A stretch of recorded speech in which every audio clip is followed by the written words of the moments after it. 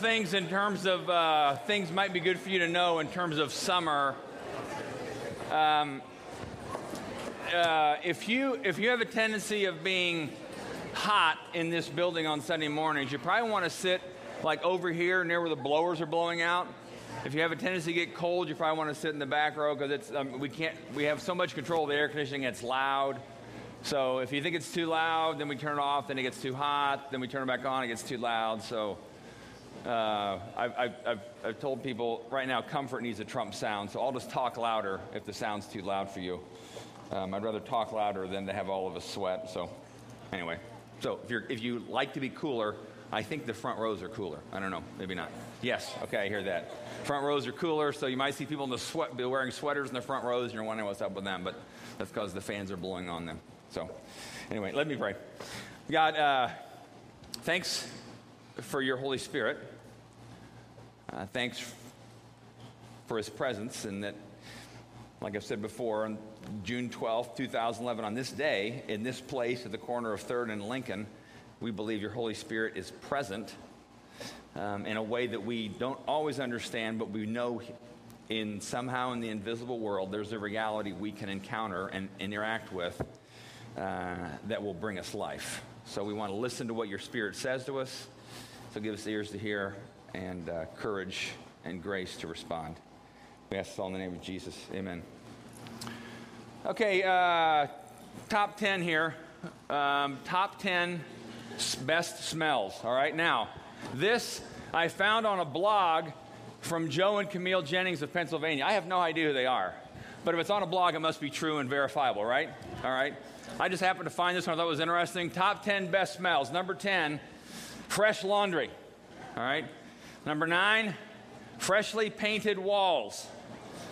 All right. Number 8, chocolate chip cookies. Assuming they're cooking. Number 7, Sharpie pen. Now, don't smell it too many times. You might get a headache. All right. Number 6, a new can of tennis balls. All right. Now, if you want to, I can give you you want to see a picture of these people, and they're all on their blog spots. So again, if it's on their blog, it has to be true. All right. Number 5, babies. Not the diaper smell, for those of you who have babies in diapers now, but of course, the fresh pink smell of babies. All right. Number 4, top 10 best smell, the ocean. All right, imagine right now if we all closed our eyes, pretend you were on the beach and could smell and hear the ocean, we would all kind of relax. Number 3, Christmas trees. Number 2, cinnamon. This one I didn't know. I don't smell cinnamon. I mean, not out of the bottle. You end up coughing anyway. But anyway, all right, number 1, freshly brewed coffee in the morning. That's why I chose this one, because these people obviously have number 1 right. So now I want you to pick one of those. I want you to pick one of those right now that you would say that if you had a chance just to kind of sit and exhale and relax in that environment and smell that, or if you're holding a freshly clean baby, I want you to sit. I want you to pick a smell. Then I'm going to ask you to close your eyes in a second. All right, pick a smell. Pick whichever one of those that you think gives you some degree of rest and peace and kind of like wholeness kind of feelings. All right? And I doubt if anybody's choosing Sharpie pen, but if you want to, that's fine too. All right? Go ahead and close your eyes. All right, now just, exhale and inhale a few times and just remember the smell. Be there just for a minute. I'm not gonna hypnotize you or anything, don't worry.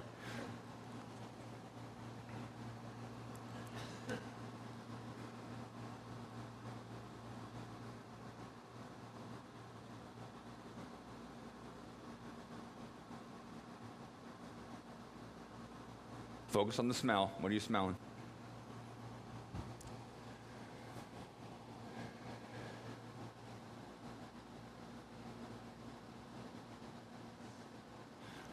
All right, come back to reality. Come on.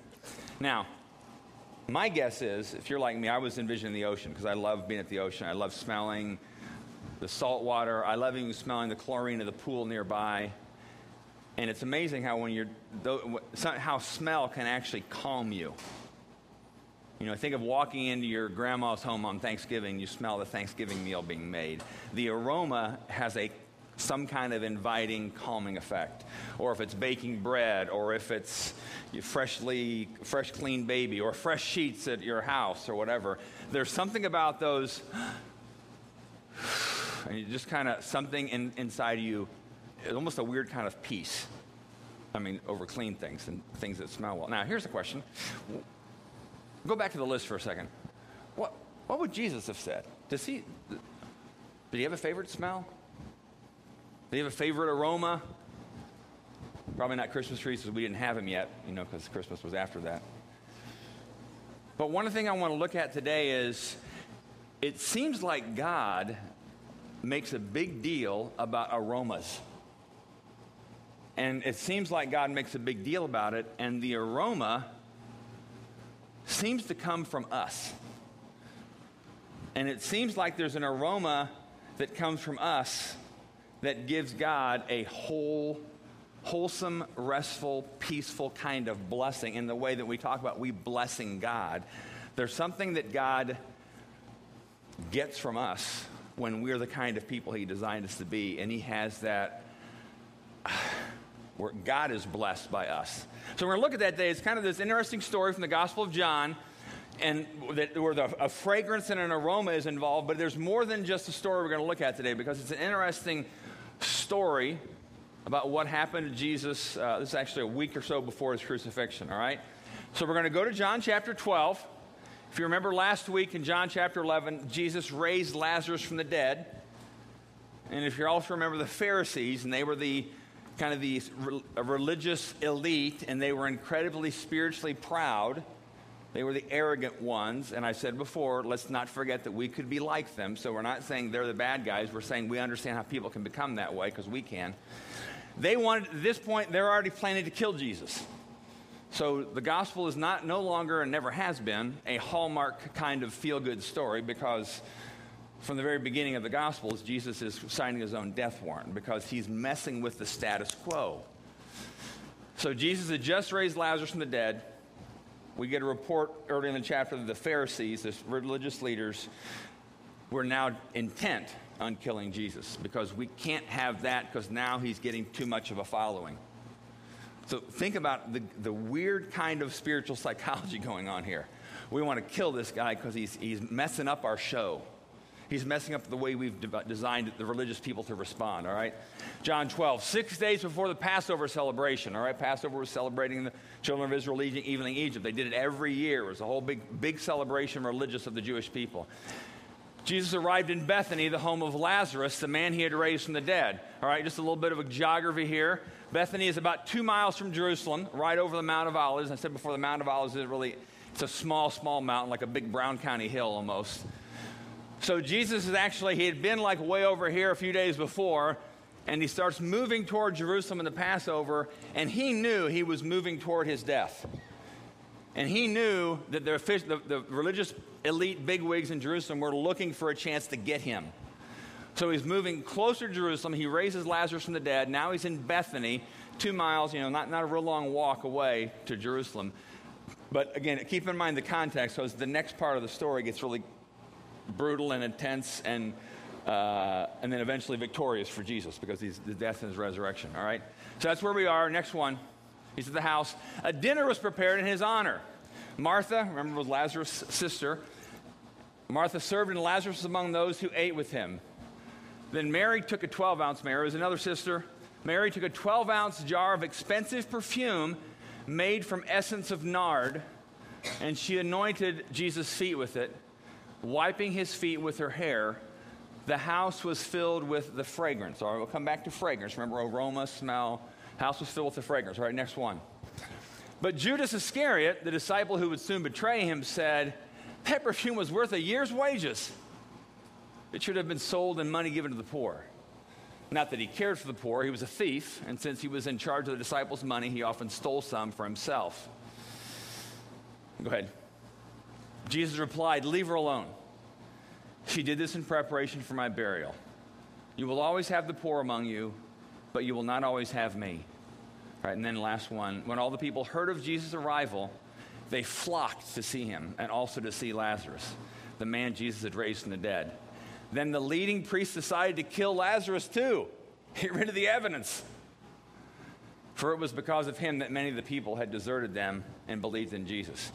See, they were losing their following, these religious elite people, and they were so intent on living the religious life the way they wanted to, which was all controlled by them, they were even going to kill Lazarus. I mean, just think about how spiritually weird that is. But again, like I've said, we have our own spiritually proud moments, so we can't always just point our fingers and call them evil, because we can see how we can do those things, and we do do those things. All right, now, I'm going to go back to the beginning of the story here. We're going to look at a few things, all right? Let's go back to the first part. Mary takes a 12-ounce jar of expensive perfume, all right? Judas said, and other gospels, other people at the table said this too, it was worth a year's salary. That's expensive perfume. All right? Mary took what was worth a year's salary, expensive perfume, and she anoints Jesus' feet with it, and then uses her hair to wipe off his feet. And then we read the house was filled with the fragrance. And it's interesting that John, we're assuming John might have been in this situation, or else whoever told John about it, it's a pretty good safe assumption that John was there, one of the closer disciples. But he mentions the fragrance. Now, let's do kind of a rewind back into the Old Testament. Because in the Old Testament, there's a phrase that shows up a bunch in the first 5 books of the Old Testament. And the phrase is this: a pleasing aroma to the Lord. All right? Let me just read one passage. It shows up 41 times. But like, for example, it's all about how they're supposed to worship. And then remember, they would present animals for sacrifice, grain for sacrifice. They would sacrifice things to God. I mean, from the very beginning, Cain and Abel, Cain brought, it said, some of his crops. Abel brought the first portion of his stuff. And Abel's was more honorable to God because he brought the first portion of his to God. After Noah and the flood, it said Noah offered a sacrifice offering to God. And Genesis 8 says, and it was a pleasing aroma to the Lord. And then in the book of Leviticus and Numbers and all over the place, it says things like, you must present a grain offering consisting of 4 quarts of choice flour, moistened with olive oil. It will be a special gift, a pleasing aroma to the Lord. And then it talks often about a lamb, sacrificing a lamb to God, and the lambs had to be what? No defect. So, choice lamb. Had to be choice flour. Had to be a first portion of their crops. And think about this for a second. Doesn't that seem wasteful? I mean, your living is your sheep and your crops, and God says, take the best stuff you have and just burn it. I mean, let's be kind of crass. That's what they're doing. Just burn it. Just waste it. What's God up to with that? Take the best stuff you have, nothing defective, choice flour, choice olive oil, take even some of the best wine you have and waste it. Sometimes they would eat the lamb afterwards. Sometimes they would just burn it all up. But 41 times in the Old Testament it says that was a pleasing aroma to the Lord. Pleasing aroma. Say that phrase. A pleasing aroma to the Lord. Now, do you think it was really that God had some kind of nose and could smell it? No, there's something else going on. What's pleasing aroma is not the actual sacrifice, it's the heart that brought the sacrifice. And it's the heart that brought the sacrifice that was without defect, that was choice, and it was the first portion of what they had. And so it's no accident that John mentions the house was filled with the fragrance. And later in the Old Testament, there's times where they start bringing crippled animals, or animals they stole from somebody else, or animals that were just not quite up to snuff, and they would offer those to God thinking, what's the difference? It smells the same. I mean, whether the lamb has a broken leg or not, what's the difference to God? It smells the same. But think about that for a second. I mean, if you're, if you were owning all these sheep and you got to pick the best one out, and that's when you kind of waste, and I mean waste, and I'll explain that in a minute. But let's think about Mary now. Put yourself in Mary's shoes. Her brother was just raised from the dead. She's been a follower of Jesus for at least, a few years. And she's getting ready to go to this dinner. It wasn't at their house, but somebody else's house. What was she thinking? Did she go through her perfume stuff and say, well, here's the cheap stuff from Walmart. I could use that. I got that at JCPenney on sale. Somebody gave me that for Mother's Day, and I hate the smell. I could bring those. But then over here I have this perfume that I've had for, it's like the best of the best. Somebody gave me like for a super duper present. And I've never really used that because it's just so, that's what I'll do for Jesus. I mean, think about that for a second. Put yourself in Mary's shoes, but she was eternally grateful for what Jesus had done. And so she gets the best fragrance, the most expensive, the costliest choice, and she brings it to Jesus, and she dumps it on his feet, pours it on his feet, uses her hair to clean it up. And John says, and the room was filled with the fragrance. And I'm sure the fragrance John is talking about was not just the essence of nard, which I have no idea what that smells like. So somebody wants to bring some nard sometime, well, we'll smell it. But I'm guessing the fragrance was also enhanced by the heart of Mary, who was offering the fragrance. Now, next slide here. Most expensive perfume in the world. If you want a bottle of this for your wife on Mother's Day or birthday, you have to shell out $215,000. Imperial Majesty by Clive Christian. Now, the reason it's $215,000, though, it's in a crystal bottle with a diamond encrusted on it and gold around the rim. The perfume itself, still, in this bottle, 16 ounces, would cost $35,000 just for the perfume, if you got it in a Dixie cup, whatever. But just think about Mary getting the best perfume that she had, and in some sense, maybe the best money could buy. We don't know what Mary's occupation was. Some people think she had like a shady background. We don't know exactly, but somehow she had the means to get the best. And it seems like that's a challenge often. And I'm not just talking here about money that we give or don't give to God or ministry. I'm talking about sometimes our time. Are we willing to give our best time of the day to God? Are we willing to give some of our best energy to God? I think, if we're honest, if we were all around there, if we'd have been in Mary's place or in Mary's friend room, like, Mary, no. Get something else. You can sell that. There's a lot of money in that. Jesus won't know the difference. Because he wouldn't have, I don't think. So it's interesting how cost somehow means something to God that we offered him. Because she wasted it in one sense. But it seemed like it brought God an incredible amount of pleasure because she wasted the best. All right? Now, next part. Go ahead, next slide. Next part of Judas was a little bit ticked off. And what's interesting in the two other Gospels, same story. It doesn't just say Judas was a little bit irritated. It says some of the disciples were too.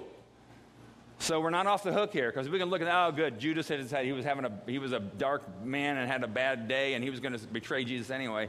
So I don't have to deal with this. But then it said, no, some of the disciples and others at the table had the same thought. Should have been sold and money given to the poor. One of the Gospels says, and they criticized her harshly. So here she is pouring perfume on Jesus' feet, and some of these people are getting what some other Gospels say are indignant. They're like, what is she doing? All right, now think about that again. Now put yourselves in those seats at the table. You're not Mary anymore, and we're not Jesus. None of you are. None of us are. But now you're at the table, and you see this woman come in. You know it's Mary. You know she's grateful for what Jesus did for Lazarus and other things. But you also know that she's opening one of these crystal bottles of perfume, and you're kind of thinking, I don't know what you're thinking. I'd be thinking, wow, that's... I mean, not only is she pouring perfume, but she's kind of wiping his feet with her hair. That's a little bit embarrassing.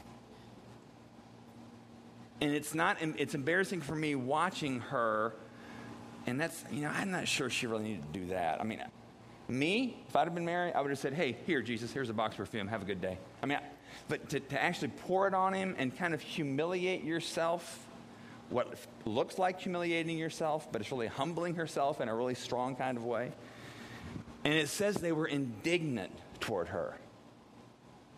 Now, let's look at this word indignant for a second. I don't know if you've seen these things. How are you feeling today? All these different emotions. I picked three out that I think capsulize indignant. Indignant is the feeling that you have towards someone else, and let's talk about it in spiritual, religious terms, where you have somewhat of a smug, disgusted, angry reaction at someone else's religious preferences or religious choices or ways in which they express their love for Jesus.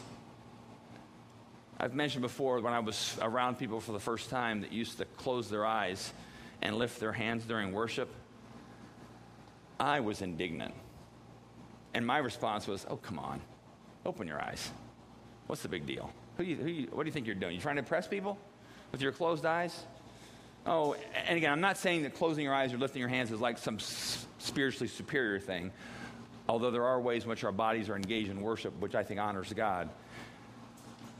But my guess is you all, like me, have been indignant at times. Maybe you didn't want to call it that because that sounds like a strong term, but you've been indignant at times when somebody's been doing something, whether it's expression of worship or some other expression of their love for Jesus, that you thought just was a little bit over the top, just a little bit. And you would never do that. And you were indignant. You had a sense of, I wouldn't do that, a little over the top. And we're really good at that. We're really good at kind of judging, especially other branches of Christianity, other churches. You may be indignant toward people that use hymn books. Yeah, that's kind of old-fashioned. I mean, who wants to sing out of a book? You may be indignant toward people that raise their hands. You may be indignant toward people that sing loudly. You may be indignant toward certain songs. I don't know. And it's okay if you don't like something, if it's not your preference. But you cannot have a preference and still not have that spiritual attitude of indignance towards someone. But we do that. But now let's be Mary again. What is it about Mary that she didn't care what people thought about her? I mean, she's down on her hands and knees pouring perfume on Jesus' feet that are probably dusty, and then she uses her hair to clean it off. She threw dignity out the window.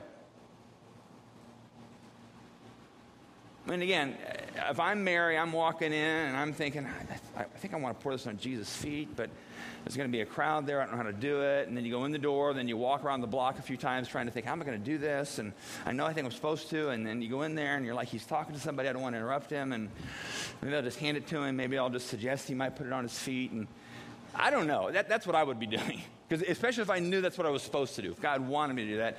And then you break through a barrier of just kind of reckless abandon in a good kind of spiritual way. And she probably just dropped to her knees, opened it up, and just poured away. And at that point, she didn't care what any of those people around the table were thinking anymore. She didn't care.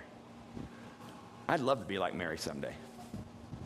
I'd love to not care about what other people think about me and how I express myself and my love for Jesus, whether it's here singing or whether it's how I spend my money or whatever else. I'd love to be like Mary and not care anymore about what people think about me, especially about how other Christians think about me and whether I've kind of violated dignity or not. One of my favorite stories, it's true stories, from a pastor. He's kind of a mentor of mine. His name's Jack Hayford. He's told a story early in his ministry. He was in Africa on some kind of a trip with some churches. And during a worship service in Africa, these people were doing this kind of jig, kind of a dance as part of worship. And he said, I was sitting on the platform, and he was kind of imitating what it was like. He said, it looked kind of silly to me. And he said, I was just kind of, okay, whatever. And he said, I was kind of smug and I was indignant, but I was very religious at the moment. I smiled and clapped and they were done or whatever. But then I went home, and he said, months later, I'm having my own morning time with God. And I just felt really close to God. And I said, God, I would do anything for you. And he said, I heard God say to me, will you dance for me? I think this is the privacy of his own home. Nobody's looking. And his first reaction, as would mine or yours probably be, is like, really? I mean, I don't think that was God. There must be something else going on. Then you have a clear sense that God said, no, I want you to dance for me. And even if you're in a deserted home with nobody for 100 miles around, you still feel kind of self-conscious, don't you? Put yourself in that situation. And then he finally came up with, oh, God, I would, but I don't know any dances. And God said, one. The one you made fun of in Africa 6 months ago. And he said he cried like a baby and danced before the Lord in the secret of his own house. And when I heard that story from that man, I thought there's something there that appeals to me as a man, not just as a human, even as a man, that a man is willing to kind of drop his guard before the Lord. And I think about it. I mean, I don't know about you guys, but even when I'm in my own home, in my basement, Even if I'm not, I don't do it all the time. I'm not like super spiritual every morning. But there's some mornings, maybe we'll stand up and sing quietly so I don't wake the kids up. But I feel awkward even putting my hands up when I know nobody's looking. Because my fear is, somebody's gonna see me. Well, I could close all the shades and I could be in the middle of Mojave Desert and I'd still feel self-conscious. And you would too. Why? Because we have this internal sense of dignity. Well, I can't really do that. Now, let me go ahead here for a second. I'm going to jump ahead. Jump behind, actually, because at this point, I want to talk to half of the group here. The rest of you out half can listen. So I'm going to talk to the men here. Because at this point in the story, it's good for us to see Mary do that while she made a big, costly decision financially, sacrifice, and she kind of made a really emotional expression of her worship to God. And I'm glad that's what women do, but that's not me. I'm a guy. And some of you men may have been thinking that, and if you weren't thinking, it was probably down in your subconscious somewhere. Yeah, it's okay for women to kind of violate dignity. King David, 1000 BC. If you don't know much about David, he was one of the greatest leaders ever, greatest warriors ever. I mean, he killed people for a living as a warrior. He was a tough guy, strong man. He was probably built really well. He was a man's man, all right? There's one particular story where they're bringing the Ark of the Covenant, the thing that Indiana Jones was looking for. They're bringing the Ark of the Covenant back to Jerusalem. It had been in captivity for years, and that signified to them the presence of God returning to his people. And David was elated, all right? And it said that David, the king, dressed in his dignified kingly outfits, and he was a warrior, a leader, to no compare. Took off his outer king's robe. All he had on was a linen ephod, which was kind of like a linen robe that really wasn't meant to be worn in public. And it said he danced before the Lord in front of all this big parade. So envision a big parade and the king or the mayor or the president or the governor or whatever else rips off his sport coat, pulls off his tie, takes off his dress shirt, has a t-shirt on and his jeans or whatever, and he just dances in exuberance before God. And David's wife, Michal, saw this happening from a distance. She was looking out the window down to the street below, and she was indignant. Because why would a king be so indignified in those ways? And when David came into the house, she said, well, how you've distinguished yourself today. Dancing before all the servant girls like that in your underwear. I mean, I'm paraphrasing a little bit. And David's response, and I love his response, and this is what he says, put it up there. I will become even more undignified than this, and I will be humiliated in my own eyes. So he said, I was dancing before the Lord. And he says this pretty strongly to his wife, I was dancing before the Lord, and I will do it again. Because it said he danced with all his might. And I will become even more undignified than this, and I will be humiliated in my own eyes. I mean, man, that's a big challenge for us. And what happened, we read that from that moment on, his wife Micah could bear no children. Because her indignation wasn't really toward David, it was toward God. And it said that God closed her womb up because she had closed her spirit to God. All right. Later, though, David is looking for a place, later in 1 Chronicles, he's looking for a place to start to build the temple. And he finds this place. It's this big threshing ground for a man named Aruna. And he goes to this man, Aruna, and says, this is where we want to build the temple for God. God told me to build a temple. This is where we're going to build it. And Aruna says to him, hey, I'll give you the land for free. I'll give you the bulls, the rams. I'll give you the wood. Whatever you need, I'll give it to you right now for free. And I'm thinking, if I'm David, I'm thinking, sweet deal. Free. Here, God asked me to do something I thought was going to cost me a lot of money, but this guy's saying, I'm going to give you the land for free. I'll give you the wood for free to offer sacrifice. I'll give you the bulls, the rams, whatever you need. And I'm thinking David, I'm thinking of David kind of checking his checking account in his head and thinking, that's a sweet deal. But then he says to Aruna, no, put it up there. I will not present burnt offerings that have cost me nothing. So I'm going to pay you the full amount for the land, pay you the full amount for every animal you give me to sacrifice. I'll pay the full amount for every rock and every board, everything, because I will only sacrifice something that costs me something. Because David knew the same principle that Mary knew, the same principle that we challenge ourselves with, is there's cost involved in worship. And I don't mean just the musical worship, but when cost is involved in worship, there's a pleasing aroma to God, and God is elated. And not only are we blessing God, but he starts unleashing things on top of us. 2 questions. I think there's a question I had back, didn't I? Yeah. Question before, for all of us, myself included. Are you willing to be more undignified in your expression of love for Jesus? Think of Mary cleaning his feet, washing them with her hair. Think of David dancing before the Lord. And I've challenged this way before. Sometime this week, when you're absolutely sure you're in a house that's locked up and nobody's going to see you, do something different in your expression to God. Even if you're not used to raising your hands, and again, there's nothing ultimately spiritual or not spiritual about that. It's not a measurement. Maybe you just for a second say, God, I love you. Then put it down real fast so you don't feel weird. Do something different. Stretch yourself a little. If you're not used to kneeling, kneel down for a couple minutes, then get up just in case somebody comes in the house and didn't know and they see you and you're embarrassed. All right?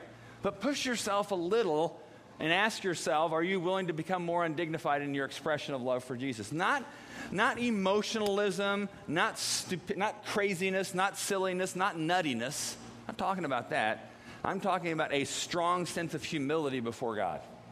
All right? That's question 1. Question 2, are you offering to Jesus only that which costs you little or nothing? And that could be your money. Maybe you're offering Jesus just a leftover when you have a little extra that week or month. Maybe it's your time. Maybe you offer Jesus time during the day to interact with him in prayer or reading the Bible.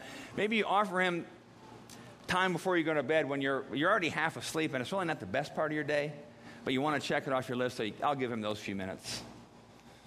Are you willing to give Jesus the best part of your day, the best part of your money, the best part of your energy, the best part of your time? Because what God seems to want over and over again is he wants the choice flower, he wants the first part of your sacrifice, and he wants things without defect.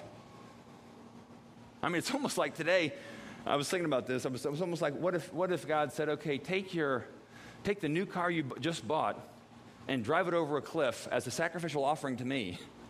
We'd be like, that's crazy. But I don't think God's saying that. Please, nobody try that. But that's the kind of one they're saying. God said, I want the best. I want the best from you.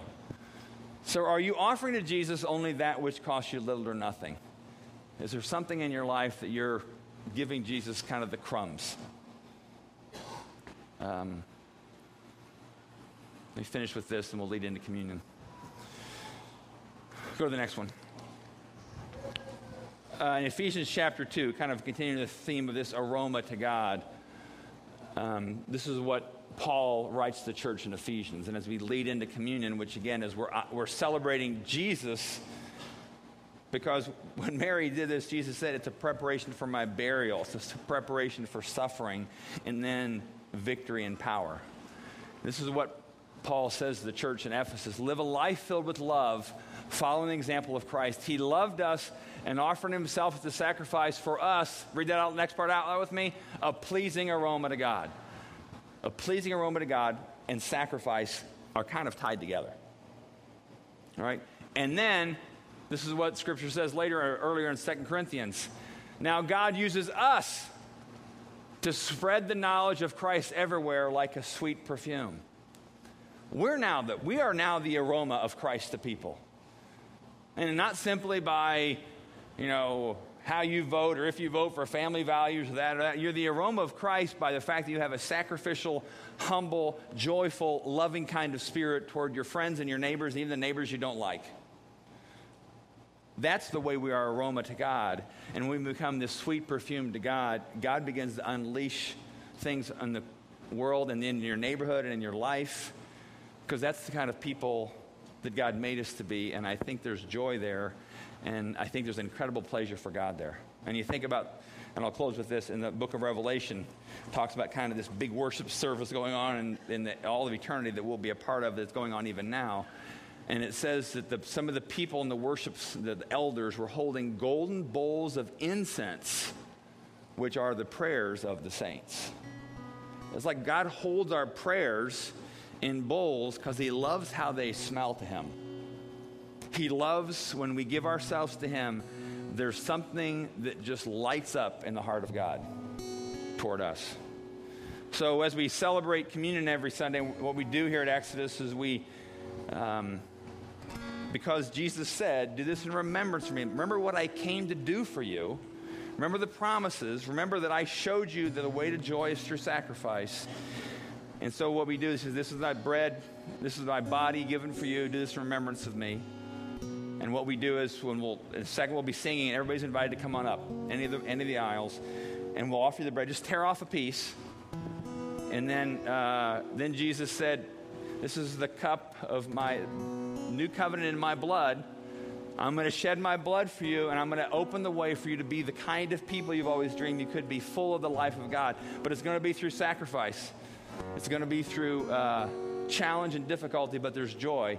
And he said, every time you drink this, remember me. Remember what I came to do for you. So at Exodus, what we do is tear off the bread and then just dip it in the cup. Don't try to drink out of the cup. We just dip it here. So most people eat it while they're standing here. Other people take it back to their seats. It's up to you. And then at the same time, over on the side, there'll be people in the room to pray for anyone who has anything to pray for. Could be related to something this morning. Might be related to something totally different. But they're there simply to pray for you. So you may want to go there before or after you take communion. It's up to you. So we'll pray, then we'll sing. And as we're singing again, you come on up and we'll take communion. So Jesus, thank you that you are the sweet aroma to the heavens, and that your sacrifice and your death was the beginning of an incredible time of abundant fragrance in this world. And thank you that you gave yourself so that we can then have a whole new way inside of us to become alive in God. And we're grateful for what you do for us and what you will do for us. And we remember you with joy. We ask this all in the name of Jesus. Amen.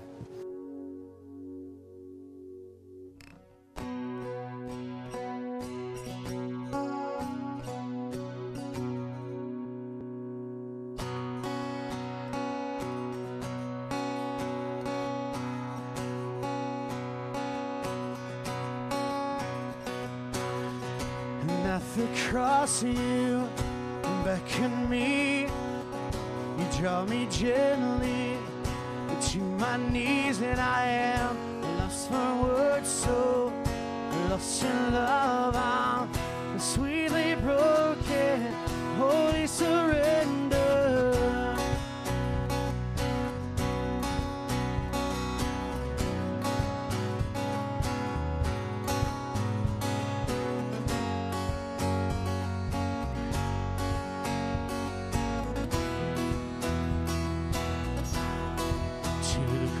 I look, to the cross I cling, of its suffering I do dream, of its work I do sing.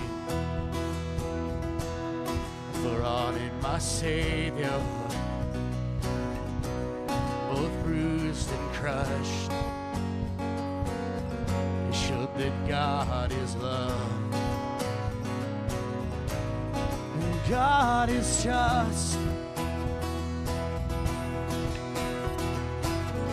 and at the cross you beckon me, you draw me gently to my knees, and I am lost for words, so lost in love. I'm sweetly broken, holy surrender.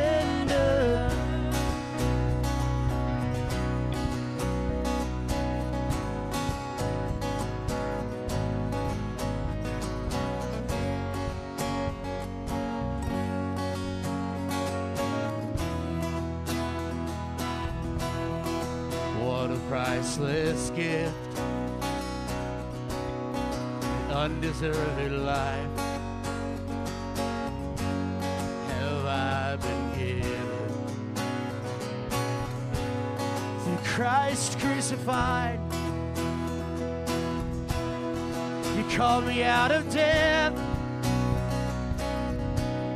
You called me into life. 'Cause I was under your wrath. And through the cross I'm reconciled. And at the cross you beckon me. You tell me gently to my knees, and I am lost for words, so lost in love. I'm sweetly broken, holy surrender. And at the cross you beckon me. You tell me gently to my knees, and I am lost for words, so lost in love. I'm sweetly broken in all the cross. In all the cross I must confess.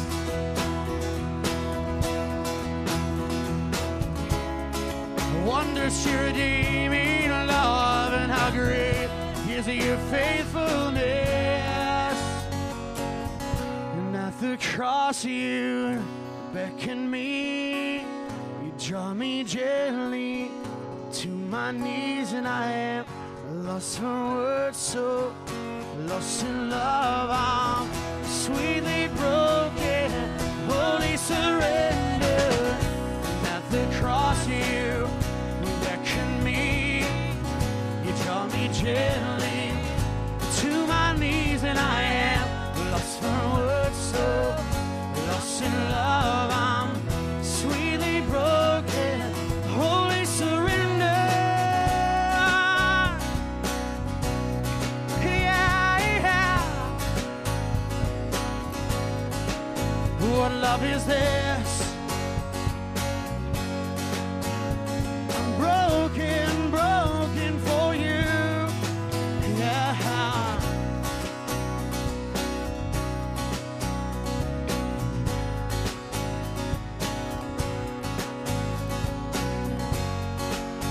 'Cause I am sweetly broken, holy surrender. And at the cross you beckon me. Draw me gently to my knees, and I am lost for words, so lost in love. I'm sweetly broken, holy surrender.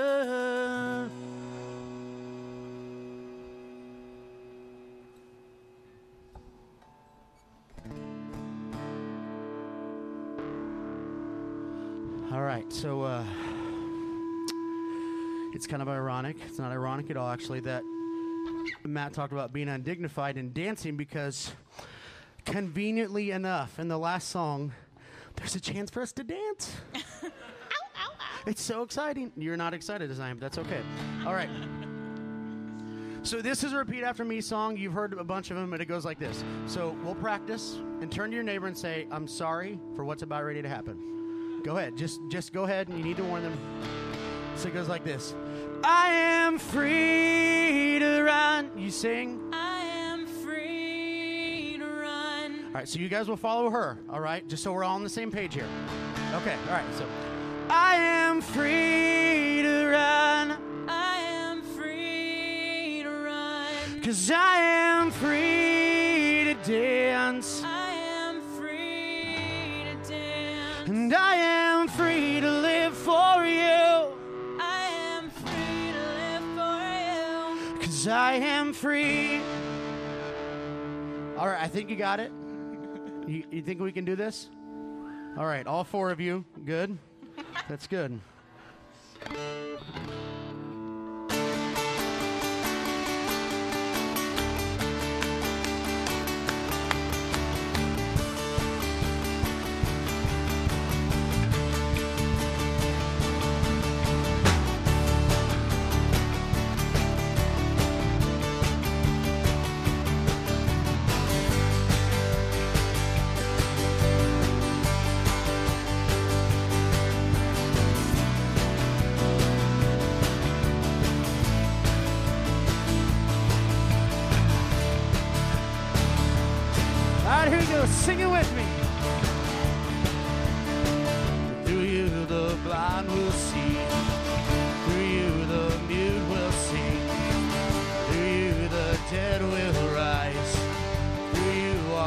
hearts will praise.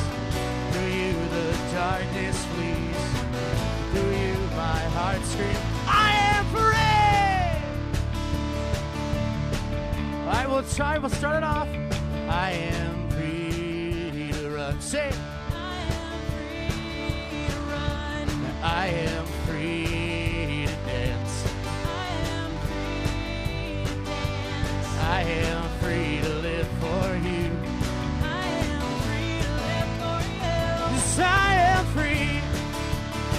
Yes, all right, here we go. Let's be undignified. I am free to run.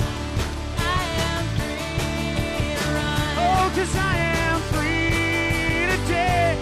I am free to dance. Oh, 'cause I am free to live for you. I am free to live for you. Oh, 'cause I am free. Yes, I am free. All right, we're going to bring it back. Through you the blind will see. Through you the mute will sing. Through you the dead will rise. Through you all hearts will pray. Through you the dark. I would stream it out. Through you my heart screams, I am free.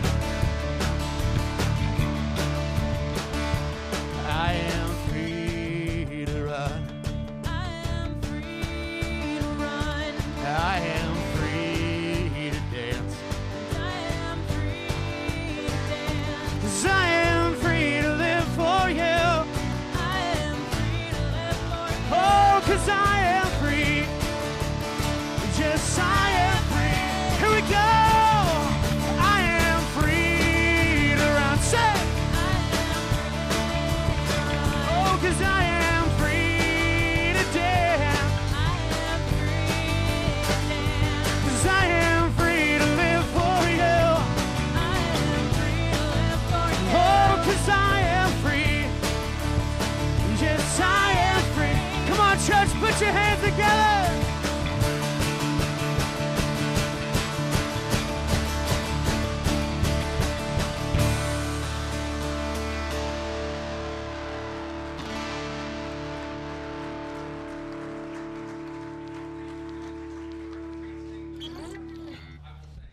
Sing, sing, sing. Okay.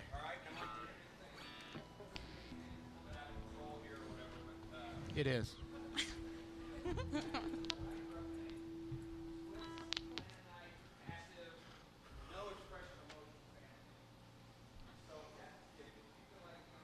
This is just my thing.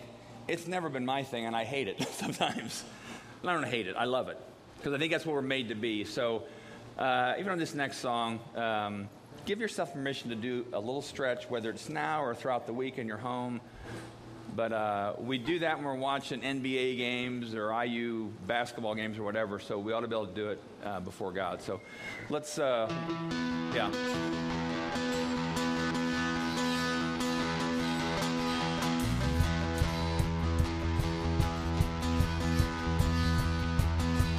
We will sing, sing, sing, and make music with the heavens. We will sing, sing, sing. Grateful that you hear us when we shout your praise and lift high the name of Jesus. A little louder, come on. We will sing, sing, sing, and make music with the heavens. We will sing, sing, sing. Grateful that you hear us when we shout your praise. Lift high the name of Jesus. Come on, church, let's celebrate.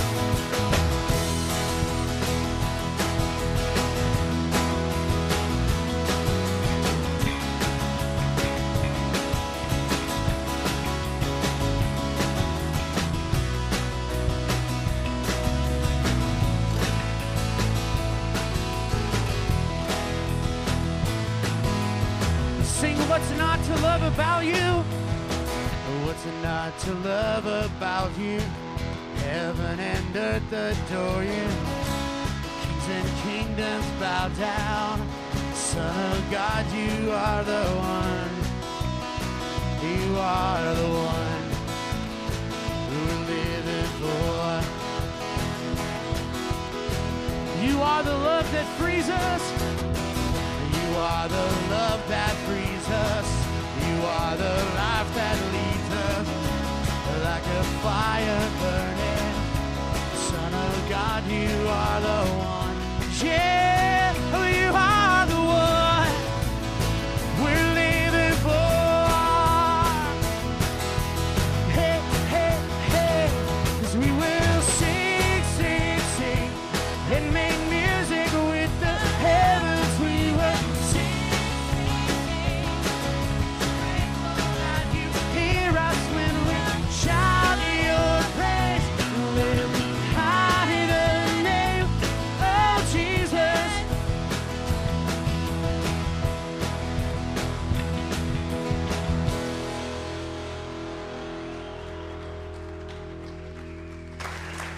God, we ask, God, that you would deliver us from our dignity. We ask you that you would deliver us from our clutching hands that doesn't want to let go of anything expensive for you.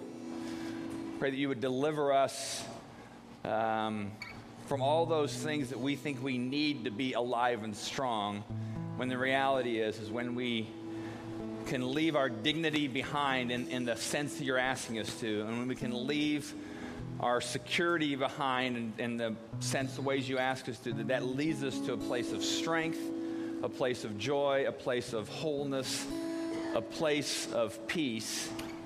And then, God, in that way we desire to offer you that we would live our lives this week as a pleasing aroma to you.